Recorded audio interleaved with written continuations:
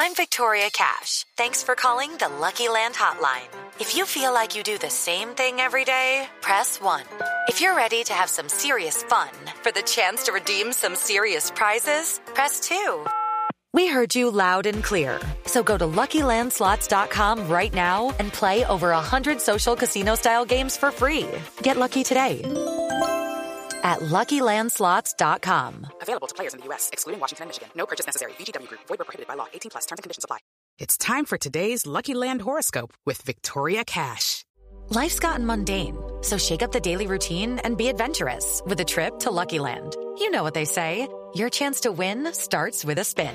So go to LuckyLandSlots.com to play over 100 social casino-style games for free for your chance to redeem some serious prizes. Get lucky today at LuckyLandSlots.com. Available to players in the U.S., excluding Washington and Michigan. No purchase necessary. VGW Group. Void where prohibited by law. 18+. Terms and conditions apply. Hello, it is Ryan, and I was on a flight the other day playing one of my favorite social spin slot games on ChumbaCasino.com. I looked over at the person sitting next to me, and you know what they were doing? They were also playing Chumba Casino. Coincidence? I think not. Everybody's loving having fun with it. Chumba Casino is home to hundreds of casino-style games that you can play for free anytime, anywhere, even at 30,000 feet. So sign up now at ChumbaCasino.com to claim your free welcome bonus. That's ChumbaCasino.com and live the Chumba life. No purchase necessary. VGW Group. Void where prohibited by law. See terms and conditions. 18+.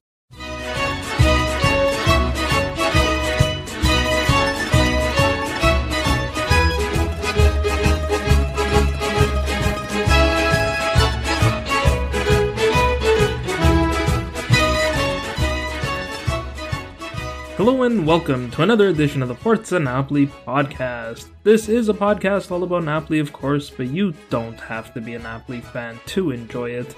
If you're a Serie A fan, if you're a football fan, looking for the inside scoop on all things Napoli, this is the place to be. I'm your host, Joe Fischetti. Thank you so much for listening.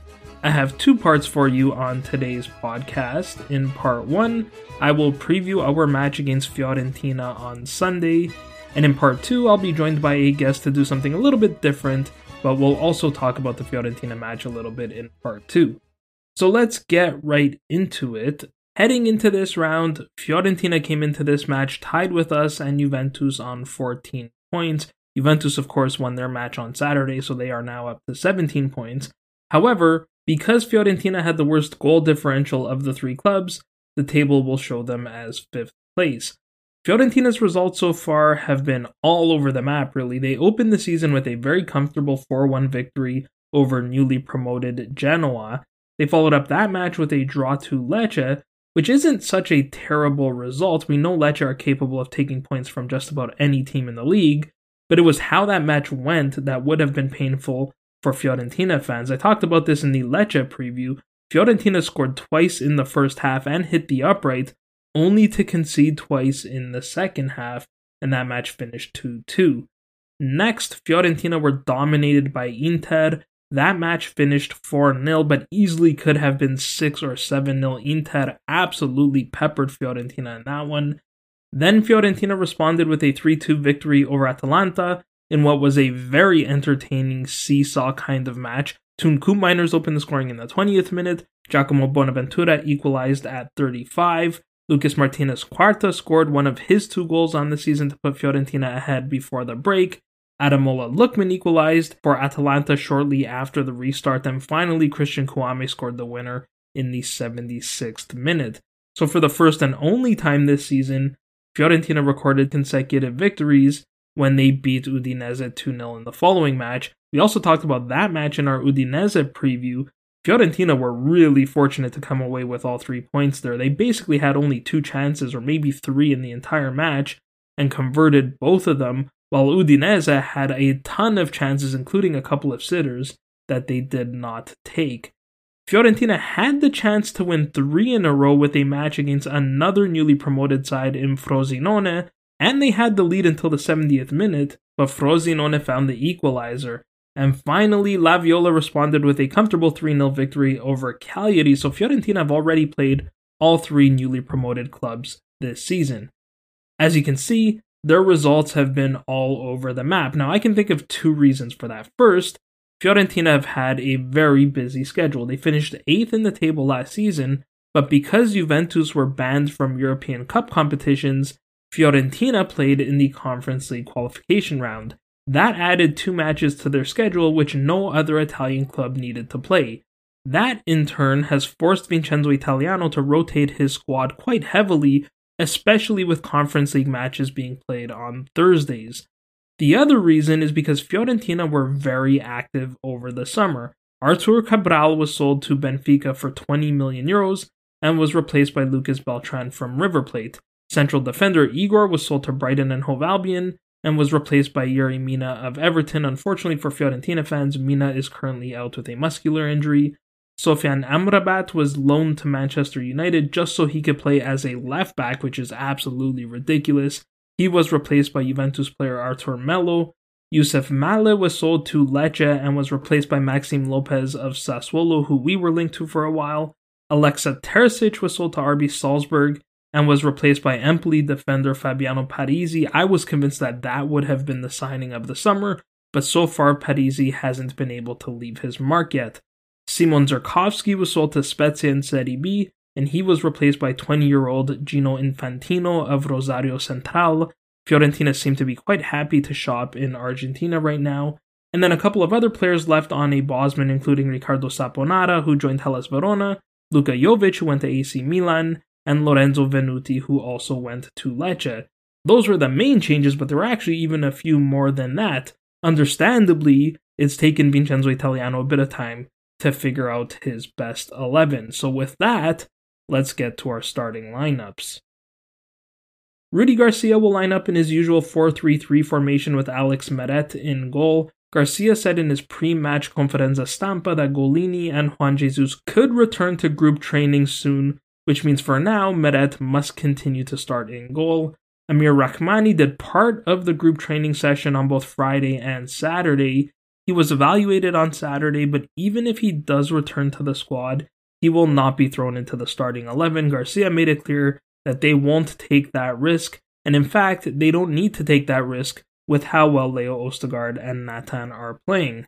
Left back is always a coin flip, perhaps even more so after the nonsense from Mario Rui's agent this week. In case you missed it, Mario Giuffredi went on Radio CRC and said that Garcia's use of Mario Rui has been disrespectful and disgraceful. He said, Mario Rui has been one of the best players in that position in the league over the last few seasons. He said, look at how much better Cavara is when Mario Rui plays. And he said that if Garcia didn't want to use Mario Rui, then he could have told him that, presumably implying that they wouldn't have signed a contract extension. Now, I actually don't disagree with too much that Giuffredi said there. I just do not like that he is constantly going on the radio to make these public statements about the club and attacking the coach. Garcia was asked about Giuffredi's comments in his pre-match press conference, and his response was actually very funny. He said that if he had to reply every time an agent cries, he would spend all of his time talking about agents. Garcia said he does not speak to agents, he speaks to the players who he sees every day. He said Mario Rui spoke to him and they have a healthy and honest relationship. He knows that Mario Rui wants to play more, and he said that that desire is a good thing. He added that throughout his career, no matter where he coached, he always lacked a quality left back. We have 2 high quality left backs at Napoli, and that is a luxury. So that brings me back to who will start this match. Prior to Giuffredi's crying, I was certain that Mario Rui would start because Oliveira played the last 2 games, including 87 minutes against Real Madrid.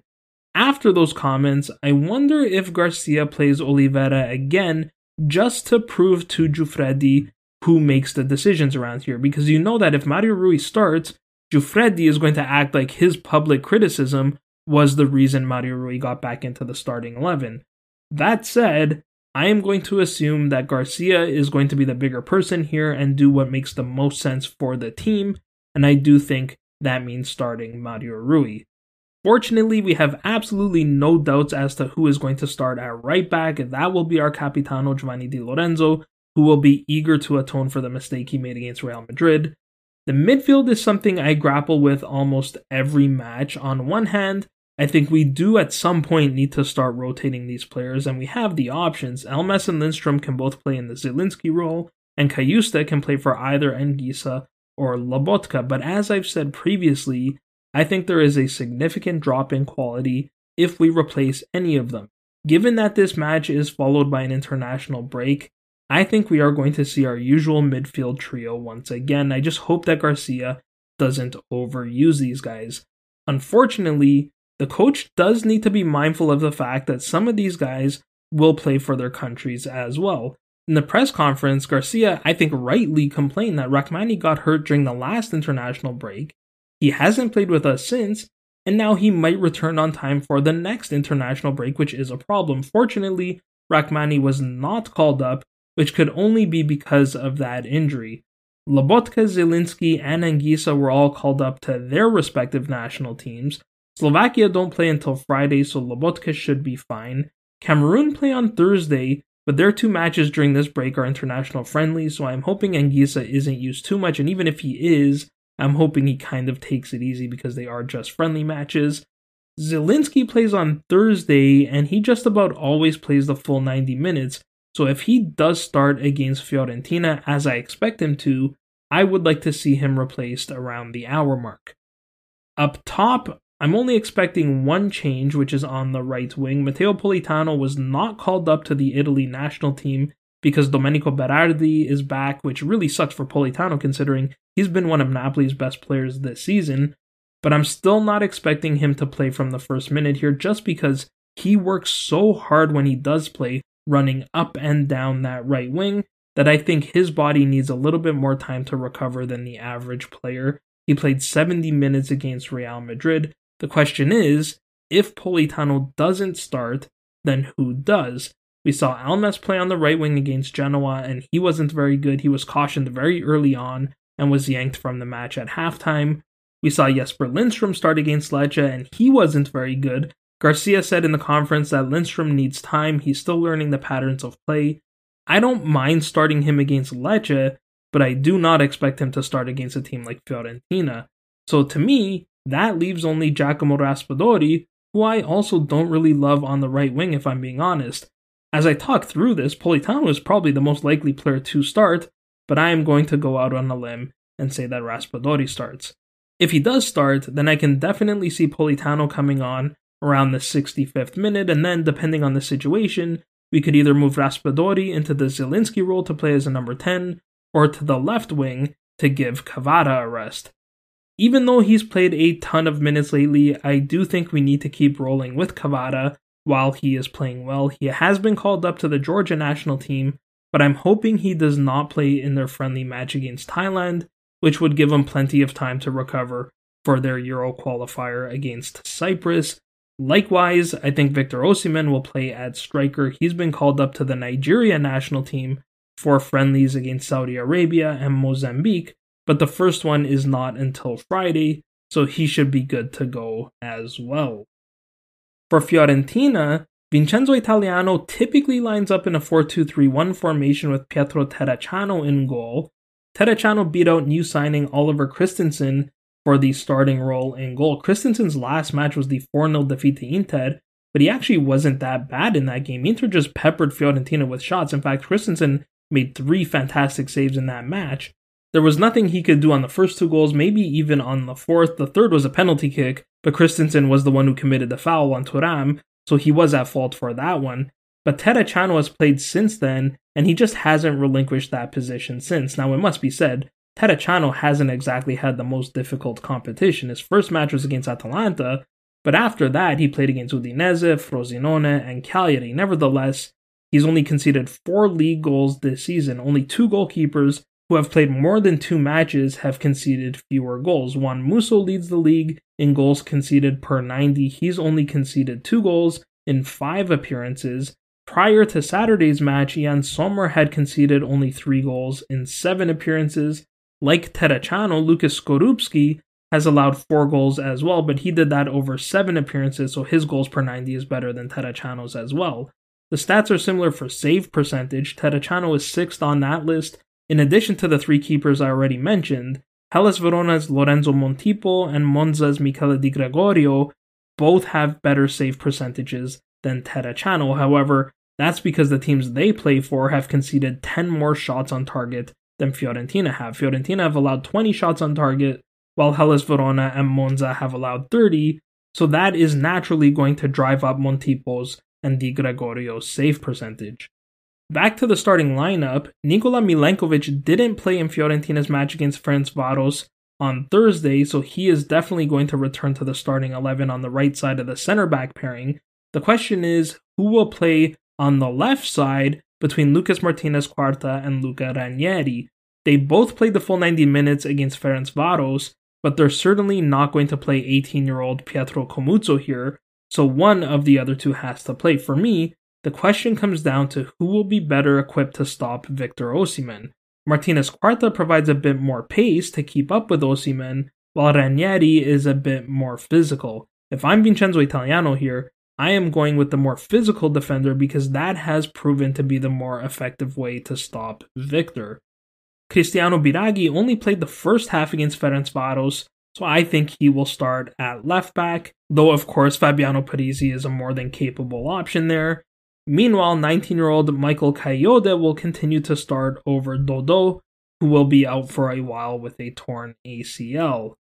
Italiano appears to have settled on his preferred pairing in the center of the midfield, with Artur Melo and Duncan in the double pivot. Neither of them started against Ferencvaros. Artur came on in the 57th minute and Duncan didn't play at all, so they should both be fresh for Sunday.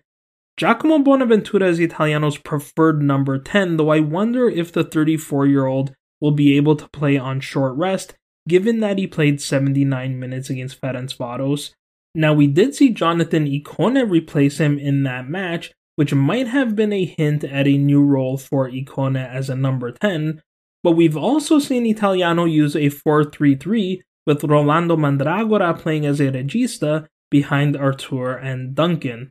I think Italiano will do that here, both because Bonaventura needs a rest and because it provides a bit more defensive solidity, and then if Fiorentina need to score, he can bring Bonaventura in off the bench. I will talk a bit more about this in my 3 keys to the match.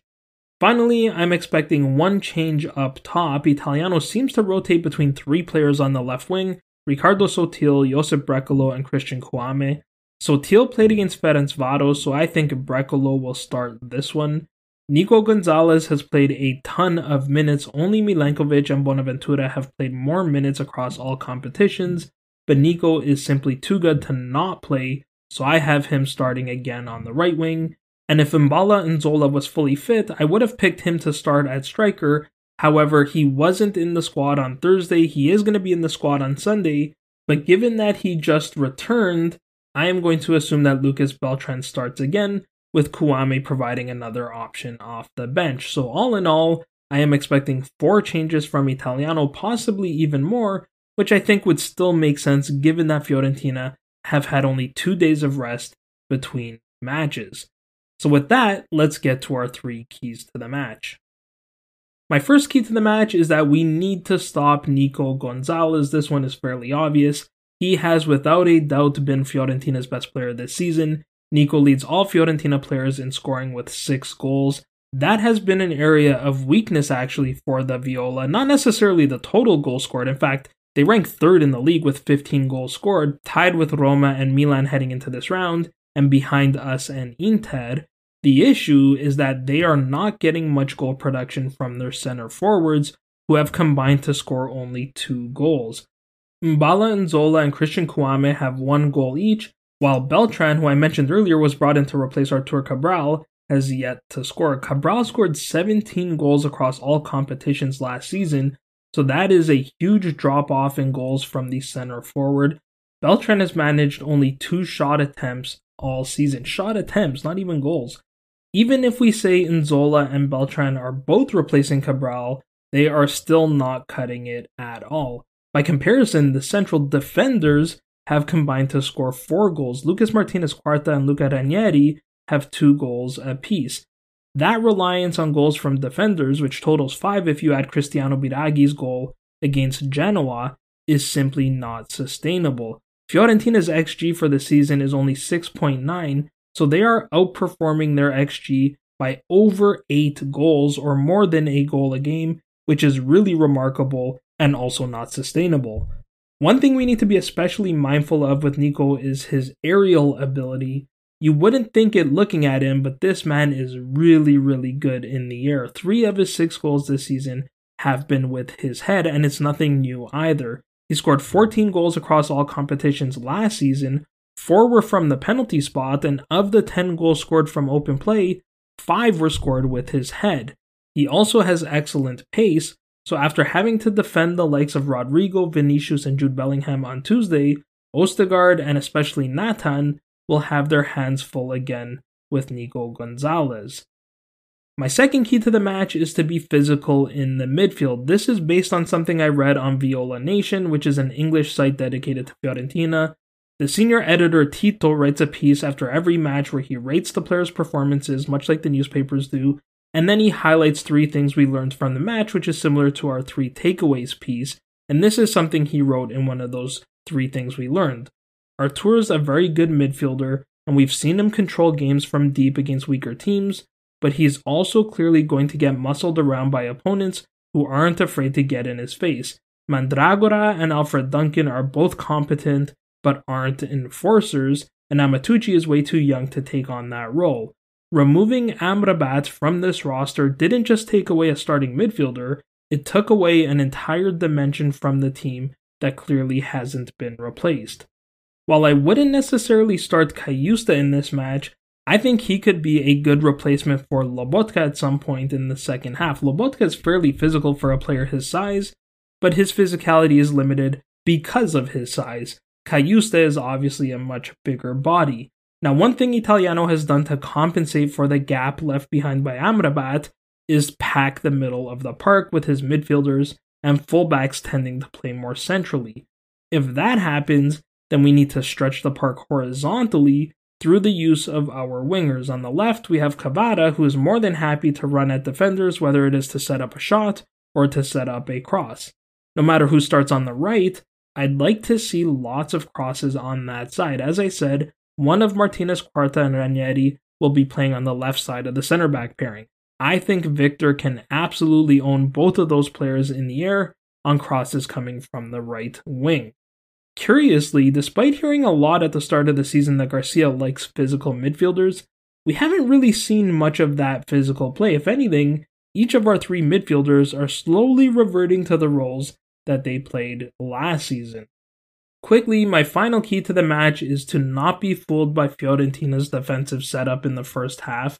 Historically, Vincenzo Italiano's teams like to press high and counter-press. However, because of their very busy schedule, the former Spezia coach has had to adjust his tactics.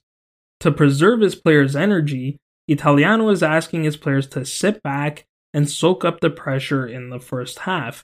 That will allow them to push forward in the second half, much like how a boxer might defend in the first few rounds to tire out his opponent and then go for the knockout in the latter rounds. With Fiorentina sitting back, we also have to be mindful of the counterattack. I mentioned Nico Gonzalez's pace. Ricardo Sotil and Christian Kouame are both extremely quick as well should they start or feature off the bench. While I felt Udinese deserved a better result against Fiorentina, one thing we do have to give them credit for is their counterattack and their finishing in that match. For my prediction, I am going to go with a 3-1 Napoli victory. I will give the goals to Victor Osimhen, Piotr Zielinski, and Leo Østigård with another towering header. For Fiorentina, I'll give the goal to Giacomo Bonaventura, even though I don't have him starting. Even coming off the bench, he's shown that he is capable of scoring goals. He's done so well this season that Luciano Spalletti called him up to the Azzurri for the October international break. But I think we will have 2 big advantages in this match. The first is that we will have had 2 extra days of rest, which should allow us to field our best 11. Fiorentina will not have had that luxury, and if they do field their best 11, they will have some tired legs out there. The second is that we will be playing at the Maradona. As we saw on Tuesday, with that crowd behind the team, we can play well against just about anyone. Sure, we didn't beat Real Madrid, but we walked away from that match knowing that we can go toe-to-toe with the best teams in the world. We can't be complacent, but that should give us the confidence that we can control and perhaps even dominate this match against Fiorentina. This is the final match before the international break. so it's even more important that we get a win. The last thing we need is to spend 2 weeks mulling over a weak performance. Alternatively, if we win this match, we'd be heading into the international break on 3 consecutive league victories, which would be huge for us after dropping points in 3 straight matches. Okay, that will do for part 1. In part 2, we'll be joined by a guest for something a little bit different. Hey, it's Kaylee Cuoco for Priceline. Ready to go to your happy place for a happy price? Well, why didn't you say so? Just download the Priceline app right now and save up to 60% on hotels. So whether it's Cousin Kevin's Kazoo Concert in Kansas City, go Kevin, or Becky's Bachelorette Bash in Bermuda, you never have to miss a trip ever again. So download the Priceline app today. Your savings are waiting. Go to your happy place for a happy price. Go to your happy price, Priceline.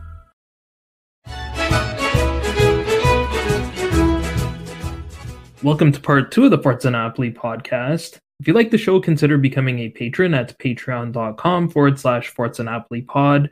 It's entirely voluntary, there are no set tiers, but it does help us to continue to produce content both on the podcast and on our website at forzanapolipress.com. Alright, so this part is going to be a little bit different than anything we've really done before. The best way that I can describe this is as a continuation of an episode of Forza Napoli Worldwide that we did way back in March of 2021. I haven't done too many episodes of Forza Napoli Worldwide of late, so for anyone who's new to the show, the idea behind that series was just an opportunity to give English-speaking fans, Napoli fans all over the world, an opportunity to tell their stories of how they became Napoli fans. And it's a series that I've really enjoyed doing. Listeners seem to enjoy these episodes quite a lot as well. And it's been just a great way to connect our international fan base together because we really do have fans all over the world. So as I said, this is a continuation of an episode from 2.5 years ago now. Though my guest is certainly no stranger to the podcast. He's probably been my most common guest actually on the pod, or one of them for sure. Daniel Bowen, welcome back. Hey Joe, how you doing, brother? Thanks for having me on again. I love being on your pod. You're so consistent, and your knowledge and your passion for our club is definitely something that nobody has surpassed since I've listened to your pod, man. So I'm humbled each time I'm on the pod, and this time hopefully I'm not too emotional, to be honest. I'm not going to make any promises on that one. Oh boy! But I appreciate the kind words. I mean, it's something I put a lot of work into, and there are some other great shows out there. Shout out to Henry and Michele at In the Shadow of Vesuvius, Rafa and Raf on The Rant, Dom with Napoli Talk. We all work really hard for free, really. We might get a little bit of ad revenue or whatever here and there, but trust me when I tell you that does not cover the cost or the time. But it's that kind of feedback that I think keeps all of us doing what we do. So that is very nice of you to say. So as I said, you told your story a while ago, and I'll post a link to that episode for anyone who wants to give that a listen. Forgive me, I was not as good back then at carrying a dialogue as I am now. It's something that I went back and listened to it just to give myself a refresher, and I was like, oh boy, the audio quality sucks. I suck. But, it was still fun. It's still a pretty good episode, I think. But I figured for anyone who's new to the show and maybe didn't listen to that episode back then, maybe we'll just revisit your story a little bit. We don't have to go through all of the details, but I think it does give the listeners a little bit of helpful context. So first of all, most people know that you've lived in Italy for quite some time now. When did you first move to Italy? Ooh, the first time I moved to Italy was 93, and it was Napoli. It was my second duty station in the Navy. Okay. And from what I recall from your original story, you were kind of back and forth a little bit there at the beginning between living in Napoli, then you went back to the US for a little bit. You came back. I think you mentioned you lived in Gaeta, sort of between Rome and Naples. And of course, probably the key part of the story. So, well, first of all, that means you've probably lived in Italy for roughly 15 years, something like that, I guess, between first arriving and going back and forth a little bit. Yeah, that just to round park the amount of years, you're probably very, very close. Yes. Okay. Yeah, and I think the first, let's call it, important milestone, I guess, if you will, in terms of your relationship with the city is that's where you met your wife. She's from the Quartieri Spagnoli. You also have two sons, including Mario, who's been on the show. He's become a diehard Napolitano as well, which is really cool that you guys share that bond. Were either of your sons born in Italy or in Naples? Yeah, both of them were born in Napoli at the Naval Hospital in the city. I mean, it's actually considered Pozzuoli. It's a small town called Agnano, but it's basically Napoli, man. Like the stadium is a hop, skip, and a jump from where that hospital was. So yeah. Okay, so obviously between your wife and your boys, you have a pretty strong connection to the city. You've said that numerous times, be it on the pod or online, that you're American born, but you feel Napolitano. Work brought you to Italy. I think family probably kept you there. And of course, through those relationships and through the relationships with friends that you've met along the way, you obviously developed this burning passion for the football club, which I think is probably inevitable if you hang out long enough in Napoli. You've attended, a number of matches. You've been a fairly regular attendee, even though you didn't for the last, 8 or 9 years. You've lived closer to Venezia, which is in the northern part of the country. You've still been a pretty regular attendee at matches, certainly for the big ones. Have you kept track of how many matches you've been to over the years? Oh man, I wish I had. A good buddy of mine, Alex Romo. I'm pretty sure you know who he is. He's he was one of the first Americans that I consistently went to matches with. He's kept track. I think he's kept every ticket too, man. I wish I would have done that. But I had season tickets more than just 1 year, so I don't even think I could put a number on it, man, to be honest. Yeah, maybe 300 if I was to try to think of a number altogether. Yeah. I mean, I've been going to matches since 2005 or 6. I always get that year mixed up when they got back into Serie A. And I went to almost every home match from then all the way until 2013, man. So just count those up. Yeah, so that alone is already, let's say 19 home matches, call it 20 just to make the math easier, over 6 or 7 years. That's 120, 140 matches just there. And that doesn't include any matches you've attended since then, which have, like I said, been fairly regularly, certainly all the big matches. You talked about on the first time you came on Forza Napoli Worldwide, the fan club that you had started, which was a really cool thing to kind of help English speakers or Americans arrange to get tickets and transportation to go to and from matches. And you've also attended some Ritiri and Di Maro or Castel di Sangro over the years. Mm-hmm. So through both the fan club and the Ritiri, you've had the opportunity to meet a number of players and get autographs and so on. Are there any specific players that you're most grateful to have met? Most grateful. Or just something that you'll look back on and say, it was so cool that I got to meet. I know you've talked about Lavezzi previously is probably a big one. So, Lavezzi has always been my favorite player, and being able to meet him in a non-cultural environment and just see how he interacted with people in a normal situation was really, really cool. And he was Mario's favorite player too, you know what I mean? So the moments that I've had, supporting him and cheering him on with my son is, to be honest, man, if it wasn't for my relationship with my son, I don't know if I would have liked Lavezzi, as much as I did, to be honest. And then seeing my son bawl his eyes out when he left, it's something I won't forget, you know what I mean? And then how can you not love that player when he played? I mean, his passion on the pitch was something that you rarely see, you know what I mean? So he was just so much fun to watch. And then he was a badass too, man. The dude was cool as hell. It wasn't like he was just all about passion on the pitch. And, the dude he had a great, a fiery personality, and he connected with the city so well that it made everybody fall in love with him, man. So by far, he's been the most enjoyable to watch, and then being able to meet him the way I did with my family all together at once was really, really special, man. And then the time I met Cavani, man, Cavani has got to be the most humble guy ever that I've seen when it comes to meeting the players. Just the way he is with the fans and how sincere he is. You know, Osimhen's the same way, man. He's very sincere too when he's meeting with the fans. So those are the first three players that come to mind. Are those three that I've met that were most enjoyable because it seemed like they really enjoyed meeting the fans whenever I saw them too. So yeah.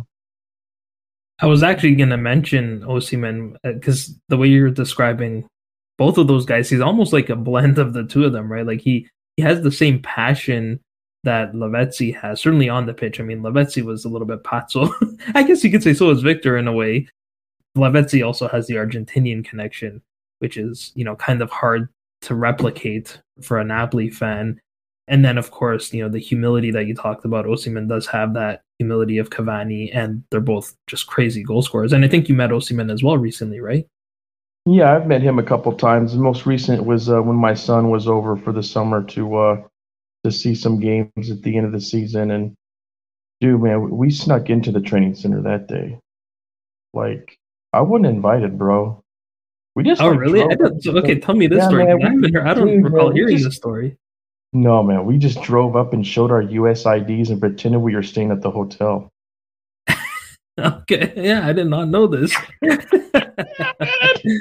Well, I mean, that is, thinking back to that original episode, I think you said that the game that kind of really made you a Napoli fan, or I guess the first memory you can recall was, I think it was the exhibition match in 2005 that Maradona kind of returned to Napoli, which is obviously like a gigantic occasion in that city.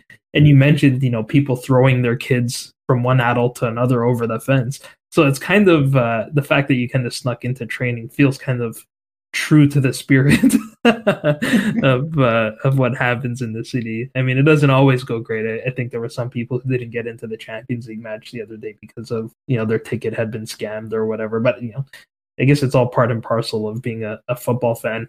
But, the reason I even ask you these questions, because I wanted to kind of give the listener a bit of an impression of both, what the city means to you personally and how much the football club has come to mean to you.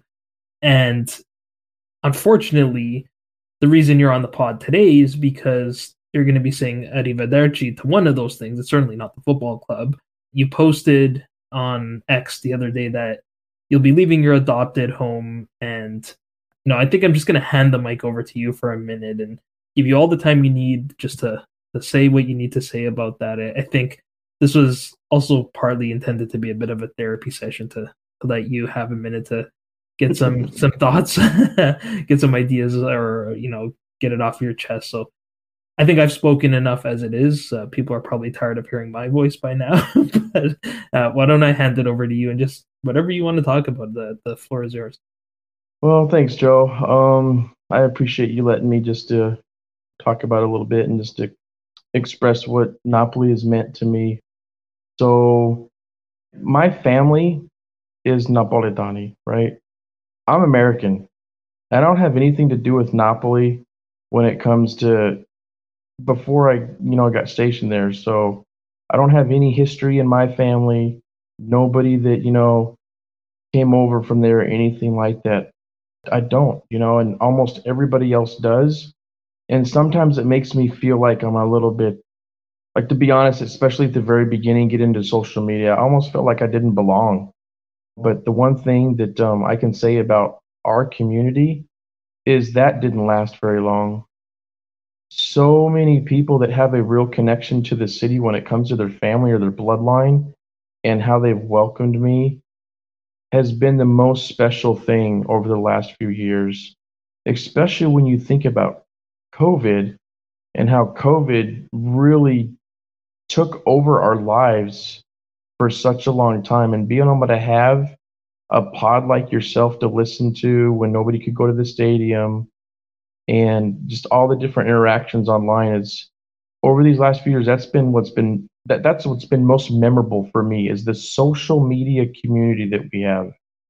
We're so close, and how many people I've been able to meet that made the trip to Napoli. It's by far what I'm going to miss the most, is meeting with fans in the city where we support our club. You know what I mean? That was just awesome.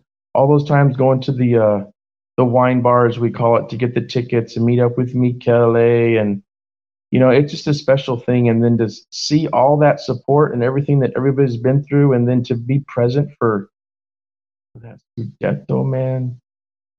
Oh, it's going to be one of the things that I remember on my deathbed, guaranteed. Like when I'm getting ready to die, and all the things that I'm thinking about, it will be one of the things. It's that experience over these last few years. All the years that I've been here and all the different games that are memorable to me are special too. But the number one thing has been our community. Our community it's amazing. It's just incredible. We have so many different fans from so many different parts of the world. It's insane to me. And our fans are fans for the right reason. We're not fair weather fans, how much we've been through. So that's what makes our community so close knit. So yeah, man, that's what I miss the most. And I'm already trying to figure out what I'm going to do in California. And there is a Napoli club out there. But the dude on Twitter said they got like 10 people in it, man. So we got to work on that, man. All the big clubs are out there on the East Coast, so we got some work to do, but we'll see where that goes. It would be really, really cool to have something that is even a mimic of the clubs out on the East Coast, like Tri-State, or like the club in Toronto with NCT. That would be really nice if we were able to get something like that. But it's going to be a lot more difficult because there's just not as many of us all the way over there on the West Coast. Yeah, I mean, I think that's certainly one of the positives, right? I try to be a glass half full guy, despite being a Napoli fan, which is hard to do sometimes. A little bit easier, obviously, over the last few years. And I think for every door that closes, another one opens up. And that's the positive, right? You've, as you said, through social media, especially over the last few years, particularly during the lockdown, this community has really grown. And I've interacted with fans all over the world, but predominantly because it's an English-speaking podcast, most of them are in North America. And a lot of us have had the opportunity to meet. We're not so fortunate to be able to go to matches so regularly because you have to plan like a 2-week trip, at least a week, to make it worth your while to fly all the way there to watch a match. But, we kind of make up for that. And not that you can replicate the atmosphere of the stadium, obviously, but the next best thing for us is to get together in these fan clubs, and someone does the goal announcement, whether it's Carm in Toronto or Rafa in New York or whatever, right? And it does still give you that sense of community. So you'll have the opportunity to have that experience with fans on this side of the Atlantic. And even if it means, the occasional couple-hour drive to New York, let's say, I'm sure you've made the long drive to watch Napoli games in Italy, whether it's away matches or so on. It's an opportunity to meet a whole different set of Napoli fans that some of them you might have met at that Scudetto crazy party that for sure will always go down as a never forget moment. But it's a different experience, different people. And of course, I mentioned that family was sort of what kept you there, and now family will bring you back to the US because obviously, this is a reunion for you with your boys and your wife, right? That's correct. Yep. Yeah. So, I was trying to make it work where, we could all create and have a future here in Italy. And it was just getting too difficult, man. So, got to go back and be with the wife. I miss her so much. Coming home to an empty house, man, it's gotten to the point where it's really, really hard to deal with. You know what I mean? And I really wanted us to build a life here as a family and be together still, and it just hasn't worked out. So I can't wait to get back. I'm going to a nice area in California, thank God, because the area I was at before, in Lemoore, California, Oh, it's not California. Let's put it that way. It's in the middle of nowhere in the desert or farmland. But I'm going to a much nicer area that's going to be near the water, and I'm trying to tell myself that it's the Gaeta of California, because Gaeta, when I was there for 6 years, oh man, it was paradise, man. So I'm trying to tell myself that just to keep everything positive. The fact that I'll be able to watch games with my son all the time is going to be really, really special for me. So I'm really looking forward to that. No, absolutely. And look, it's not like you're never going to go back to Naples either. I'm sure, it's harder, but I'm sure you'll be able to go back there when you can. And I think certainly for those of us on this side of the world, when you do get to go, your appreciation for it is just like 100 times more because it's just that much harder to do, right? Not that people there don't appreciate going to games or whatever, but it's like me going to a Toronto Maple Leafs game or a Toronto Raptors game. It's kind of like you take it for granted a little bit because it's so accessible. When it's not so accessible, I think your appreciation for not just the football matches but the city as a whole is just on another level. So hopefully you'll be able to get back there soon, and with the whole family, right? Yeah, absolutely. And then just talking about, the city and the Napolitani, man. So like the last few days I was in Napoli saying goodbye to family and friends and trying to, enjoy a few of the things that I'm gonna take for granted here soon. So yeah, I'm sure I'll be back. I won't be able to come back whenever I want, which is going to be hard to deal with whenever it happens the first time, and I'm really, wanting to actually be there for whatever may be going on, something with the family or a big match or anything like that. Just going to the beaches, and yeah, it won't be easy to deal with, man. But what's going to make it a whole lot easier is that I'm going to have my family next to me. So Yeah, absolutely. I mean, I say this, well, I don't say it too often, but and it's not something that I say lightly easier either, but you know, in the just awful circumstance where if I had to choose between my family and the football club, I love for the football club. Obviously, I do a podcast. Actually, last episode was a 300th normal episode. I think we're up to like 360 now. But I would give up the club in a heartbeat for my family. And again, I don't say that lightly. To me, just that's how much I value family. And, I think that's what's going to make this maybe not easy for you, but I think certainly, I think you're making the right decision here. oh, absolutely, man. Yeah, and like I said before, you know, trying to get them to be here, and it just Yeah. didn't work. So it's time to go back to Cali. All right. Well, I'm not sure if there was anything else you wanted to chat about, or I think we could probably wrap it up there. But any final thoughts before we do? No, hopefully that just talk about Napoli themselves just for a second. Um, and I know that part of your pod is going to be to preview the Fiorentina match. Um, I'm gonna say something here. Like at the beginning of the season, when we were like looking really, really bad, that was like right at the moment when I decided that I needed to get back to California, and it had nothing to do with each other. I promise you, it didn't.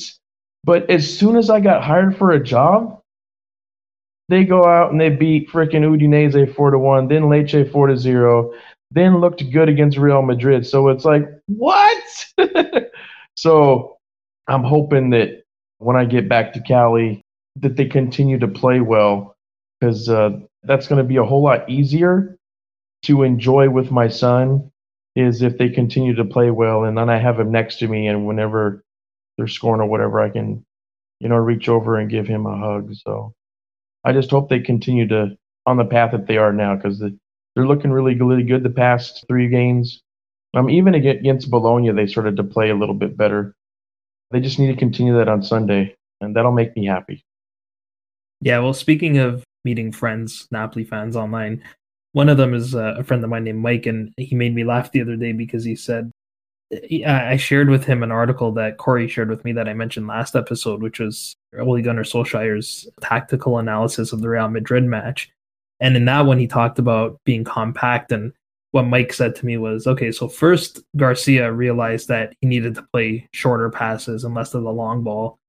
Now he realized that he needs to play more compact. And it seems like as long as Garcia just continues to try to replicate what Spalletti was doing, then we should be okay. The results have been pretty good. And then my response was the face swap picture of, it's kind of like Spalletti's bald head with Garcia's face instead swapped into it. Yeah, I've seen that, man. Yeah. So, yeah. The other thing that has happened since Napoli's really started to play better is Nathan is starting. I do think that that's made a big difference too. And man, has he looked very good, right?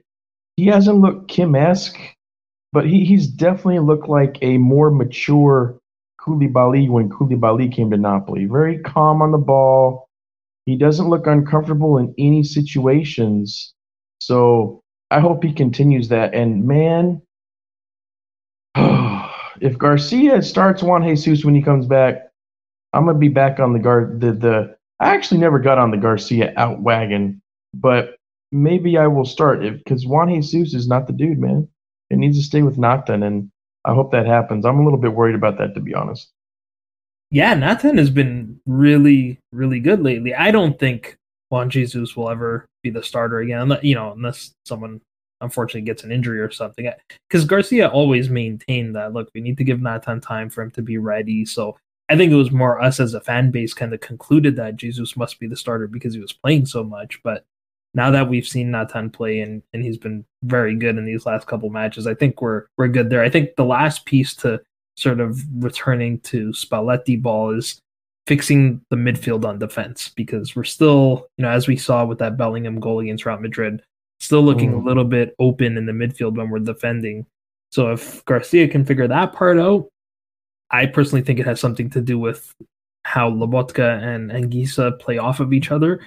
Then I think we're in a good spot. So, and we're still very much in it in the Scudetto race. Fortunately, despite 3 consecutive matches of dropping points, we didn't end up falling that far behind. So yeah, as Rafa said on our Insta Live, there's still 93 points up for grabs. So there's a lot of football to be played, and hopefully we just keep going in the right direction. What do you think about Ostigard? Because he's played pretty well too, and when Rachmani comes back, I think Rachmani is obviously going to be the full-time starter. But do you think Ostigard will get a substantial amount more playing time than he's gotten in the past? I mean, it's obvious that he's a threat in front of goal. Yeah. You know what I mean? Like, especially on free kicks and corner kicks and all that. And he hasn't really... I think that the thing that worries me about him and a lot of fans is, he seems to be mistake-prone. And I'll shit you not, during the Real Madrid game, when Di Lorenzo made that giveaway pass, when I was up in the stands, man, I was all freaking Ostigard and his mistakes. I thought it was Ostigard, man. I thought he was the one that did it, and then I realized it was Dilo. So do you think he's going to get a substantial amount of playing time? And if so, how is that going to work out? Is it going to be one of those things where maybe he gets a start every once in a while versus a mediocre team? Or do you think he's going to get substantial playing time and it's going to be meaningful playing time? What do you think? I don't think he replaces Rachmani. I think, we touched on this last episode. I think Rachmani's still the preferred starter, but I think he's done enough over these last few matches to show that he can easily slide into that starting 11 when need be. So we don't need to rely on Rachmani as much as we have. So we can afford to give him the occasional rest, say on weeks where we're playing in the Champions League and, maybe we're playing against a weak opponent in the league. Or let's say by some miracle, we've guaranteed ourselves top spot in the group with, one match to play. Then you can play Ostigard in the Champions League because we're already top of the group. He's proven that he can fill in that void if we need him to. I agree. I think offensively, he adds a whole different threat because he's so good in the air, but he's a little bit shaky at the back. But that also gives you another way to use him, right? We've seen Garcia try him out a little bit as a Lobotka replacement, and he was doing it for defensive reasons. But I wonder now if that might be a way, let's say we're trailing by a goal and there's 10 minutes left. Lobotka is not going to get as much goals. Maybe you bring in Ostergaard to replace Lobotka for the final 10 minutes of a match to give you an attacking threat, right? To try to win a header on a corner kick or a free kick or something like that. So I like that. Yeah, I think he's done enough in these last few matches to show that he can be a useful player in a number of different scenarios. And now it's just on Garcia to figure out how to use him. But from a defensive standpoint, I think Nathan and Rachmani are the starters, and Ostergaard is probably the backup right center back, and Jesus is the backup left center back. That's how I view it. Gotcha. So, what do you think about Sunday, man? Do you think we're going to continue the trend of playing the way we are? Right? I think we just keep playing the same way. The thing with Fiorentina is they're a funny team because they like to play a similar style. They're very attack-minded, a lot of passing, but I find they're far worse defensively. So it could become a shootout. I mean, you look at their matches, and they're like all over the map. Yeah, they're so inconsistent. Destroyed Genoa, get destroyed by Inter, tie Lecce, tied Frosinone. The results are just all over the place. The one thing that makes me nervous, which is counterintuitive, but you'll get it, is that they're going to be playing on only 2 days rest, right? Because they played on Thursday. So we have more rest. But sometimes I find like those are the games where we find a way to blow it. I think back to the Sassuolo match a couple seasons ago where they were like all their best players were injured. And you're like, okay, this is an easy win. They don't have Berardi. They don't have Locatelli. They don't have whoever else. And then sure enough, they beat us. I don't know why. I feel like this could be one of those banana skin type matches where you think all indications are that we're going to win. We're in form. Even though we lost to Real Madrid, we came out of that match feeling pretty good about ourselves. They're playing on short rest. They've played 2 more games than us this season because they had to qualify for the Conference League to begin with. Yeah. And we're going to somehow find a way to blow this. Man, I hope not, man. That match is so important, bro, because like going into the international break too. Yeah, I mean, so everybody's like on a high, but I think it's a very shaky high just because Udinese and Lecce are definitely, so Udinese is really bad this year so far. And then Lecce is not the team that they are in the standings. I mean, we all realize that that's just the reality of it. And then to play the way that we did against Real Madrid for all about 20 minutes and we still couldn't even get a draw, I just feel like maybe there's that chance that players are going to a little bit like walking on eggshells. Like if somebody makes a really bad mistake or something, and here we go, we're back to, what we were doing before we got into good form. So I feel like, man, like maybe one of our top players just needs to go off in this game. Like maybe Cavada can be that dude and he just destroys Fiorentina. I think we need something like that. I'd love for it to be Osimhen and a celebration with the fans, because oh man, no doubt. I agree. It feels like we're still on very shaky ground. Yeah. And the tower can topple very easily. It doesn't take much.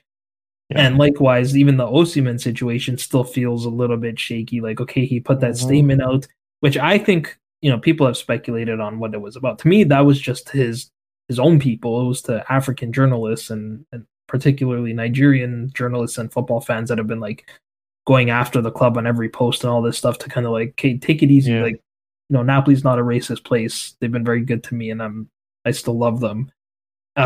Which then also sort of by implication is kind of like him saying it without saying it, that his issues are with the club, not with the fans. Yep.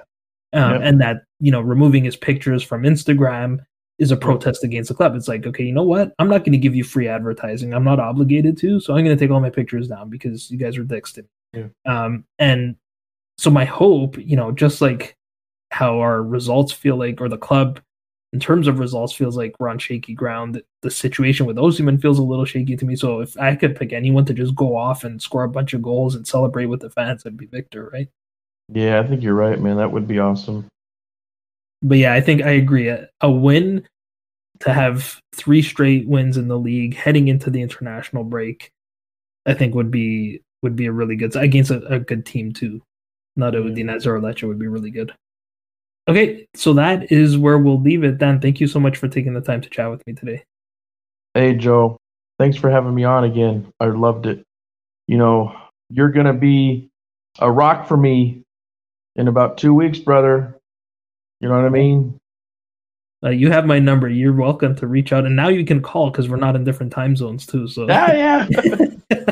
So by all means. And I got to come to Toronto too. Now that I'm over in the States, as soon as I have the time and the means to do it, I definitely want to make a trip over to the East Coast and get to New York and Toronto, man. Yeah. So hopefully that'll be sooner than later.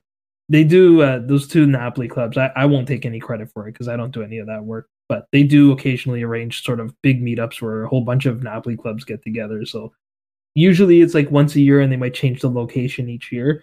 But that's definitely the one to circle on the calendar. Okay, you can find Dan on X at Napoli Debo. You can find me on X at Joe_Fischetti5. And you can find the podcast on all the usual social media channels at Forza Napoli Pod. I will be back next week to review that match against Fiorentina. But until then, I'm Joe Fischetti. Forza Napoli sempre. Tutto il mondo è casa mia, è casa mia.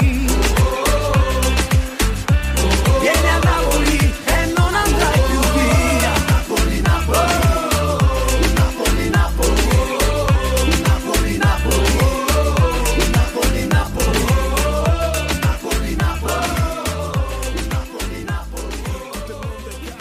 Napoli. Sports Social Podcast Network. Hey guys, it is Ryan. I'm not sure if you know this about me, but I'm a bit of a fun fanatic when I can. I like to work, but I like fun too. It's a thing. And now the truth is out there. I can tell you about my favorite place to have fun. Chumba Casino. They have hundreds of social casino style games to choose from with new games released each week. You can play for free anytime, anywhere. And each day brings a new chance to collect daily bonuses. So join me in the fun. Sign up now at ChumbaCasino.com. No purchase necessary. VGW Group. Void where prohibited by law. See terms and conditions. 18+.